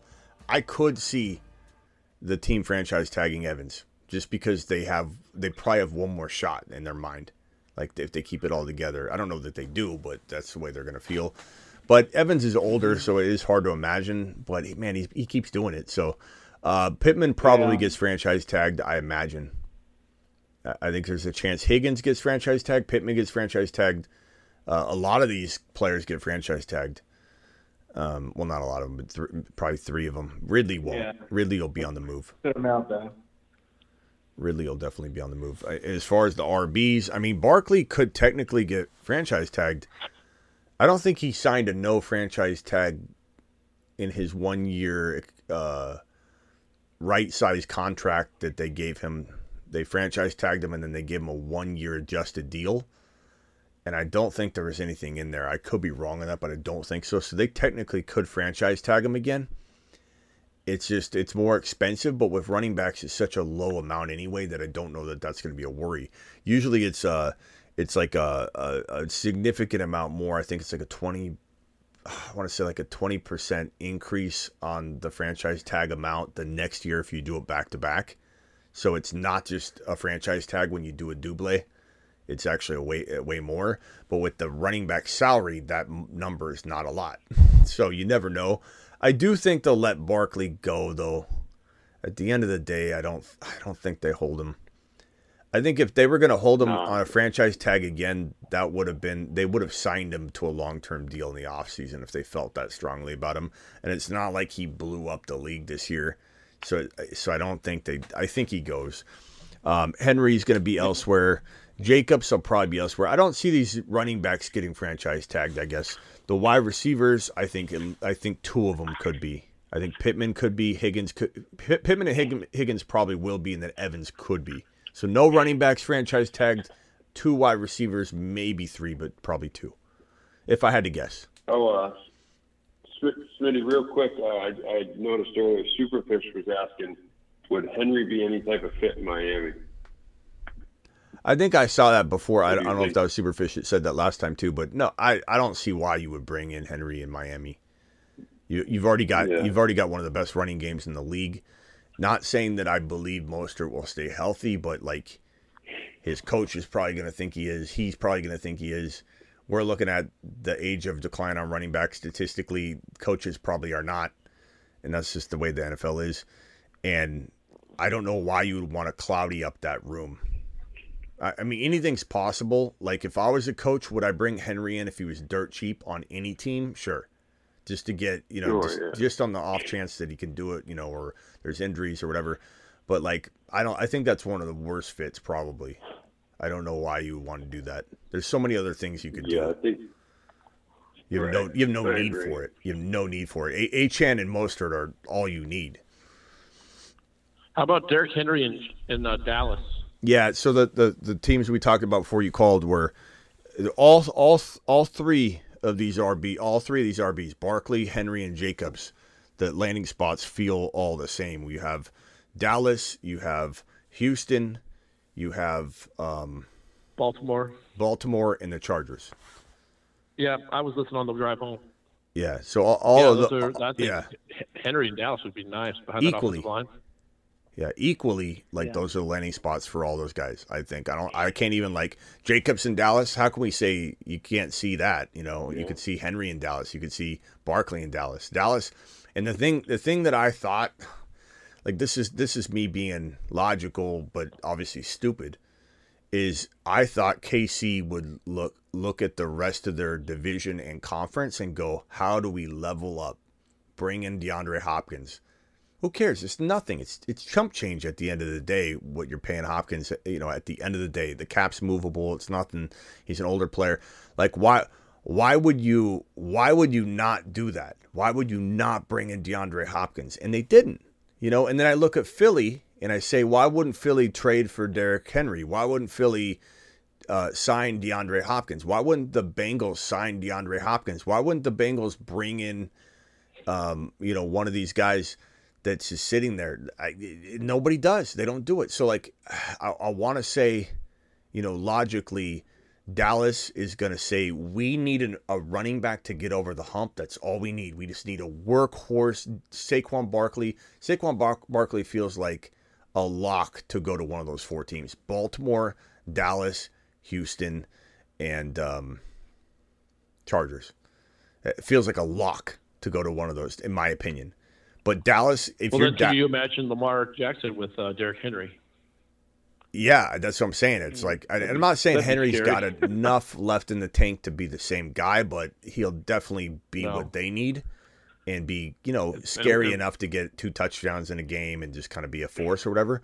But I just don't understand. I just don't understand how Dallas, and like I said, I could just be stupid thinking there's logic involved. How does Dallas not sit down in a boardroom and go, guys, let's get Barkley and finish this, you know? Or how the Baltimore Ravens can't say we were a Final Four team and we left it all sitting there because we couldn't do this, we couldn't do that. Let's go get Barkley and finish this. How are you not the Houston Texans going, we are really right at the knocking at the door. We don't need to build. We're not a young team that's got a bright future. We're a team now that is the now. We're ready to win a Super Bowl now. Let's go get Barkley and get it done. And the Chargers, you know, same thing. They could draft Blake Corum in the second round or something like that. But to not go get a workhorse running back for a team that wants to balance out and become they're going to be the Michigan Wolverines. Like they're going to be a Michigan football team. This is going to be a hard-nosed, balanced defense. Herbert doesn't have to do it all, but will be efficient because of that. This is going to be one of those teams. And so, like, how do you not see Barkley or Henry or someone like that, Jacobs, in a Chargers uniform? I don't know. All right, boys, I'm going to let you go. Appreciate you. You mentioned DeAndre Hopkins, too. Oh, sorry. I was just wondering how Kansas City never got around to picking up Mike Evans. Same thing. Yeah, it's stupid. It's a stupidity. Yeah. It's crazy. All right, boys, I'll see you. I might go on Rumble for a minute if anybody wants to jump on Rumble. I'm not sure. I might just wait till tomorrow. I haven't done Rumble for a day and a half now, and I feel I don't want to force it, though. I'll just do it I'll do it tomorrow. We'll be on Rumble tomorrow. Yeah. All right, see you later. Good stuff, Smitty. See you guys later. Thanks to Perps. Thank you, Rock Out. Appreciate you. Thanks to Perps for dropping all the super chats and wads tonight. Perps to the freaking moon. Lancaster, appreciate you. Perps to the freaking moon. Let's send Perps to Saturn, to be honest. Perps doesn't belong on the moon. Guy's a Saturn, man. Honestly, probably need to send him to Neptune at this point. Perps, appreciate you. Guys, emergency live stream. We had to come do it. London is a freaking Mars man. He's on a shuttle to Mars. Mars men.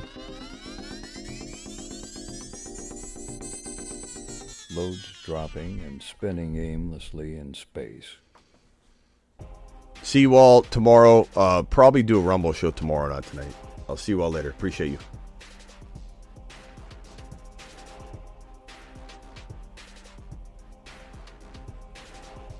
Perps to Saturn.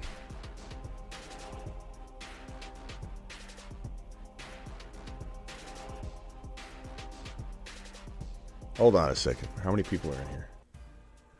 How many people are in here? 75? Should we do Rumble? Should we do Rumble? What topic would we talk about on Rumble real quickly? Real quickly on Rumble. I'm talking like a 10, 15-minute show max. 10-minute show max. What are we talking about on Rumble? Someone give me a topic on Rumble.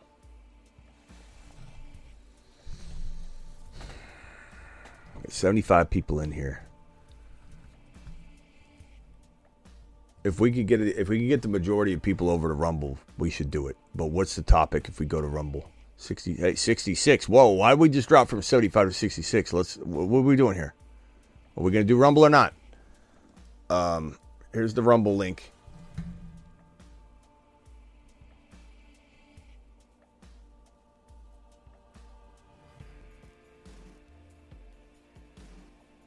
Perp says $20 hauler. Okay, Perps is saying he wants it. Oh, Perps, man. Great emergency live stream. It was awesome content. Thank you, Perps. Rumble. Running backs going. I guess we should talk about the free agent running backs. Let's do that. That's a good topic. We already kind of hit it right now, but we could continue on that conversation. So we'll talk about the free agent running backs. That even though we're going to kind of like repeat some of what we just said, it'll be a good topic. And if you guys want to call in again, that we're on the phone line, you can. All right, go over to Rumble. I'll see you there. Rumble, here's the link. Appreciate you. Hit that link right there, rumble.com/the Fantasy Football Show. We're going on Rumble right now.